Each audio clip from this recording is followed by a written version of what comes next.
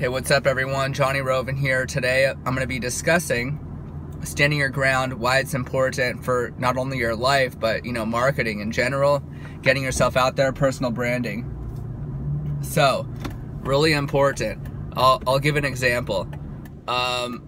So I have a client who got into a car accident, and so the defense, they didn't want to give the deposition of their client, of the defendant, and so they just keep playing games and games and games, and I end up filing a motion, and then right before the deposition of the defendant, they go ahead and they cancel it. So what do? I keep the motion on calendar, and just put the pressure on them, even though they're telling me, oh, you got to take it off calendar, you got to take it off calendar. I kept it on calendar to keep the pressure on in order to get it going.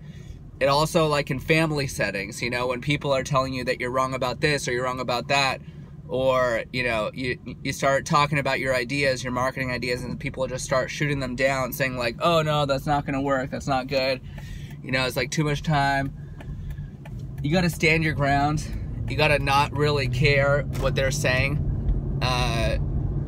Just go for what you're trying to do. So had I backed down in these situations, I would have been all not creative and letting it get to me, but instead I just, give them the big no and keep on pushing for what I'm doing. It's very helpful with creativity and with marketing stuff.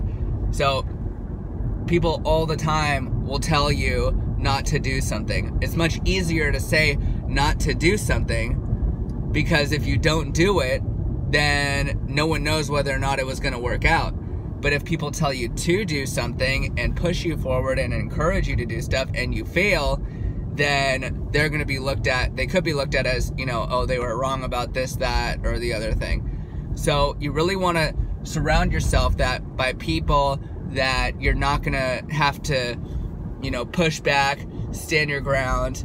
But in those situations where you do, then it's really important to keep that in mind, to like stand your ground and push back and just go forward with what you need to do in order to do your best job. Whether you're, working for a client or whether you're just trying to brand yourself, that's a really good way to keep on going and staying creative. What you don't want to do is get bogged down with the emotions and the insecurities and the judgment, because all that does is just really slow you down. You'll look back and say, oh man, I wish I didn't let whatever get to me and I just kept on moving. The things that will prevent you from moving forward are the things that you allow to prevent you from moving forward. So stand your ground.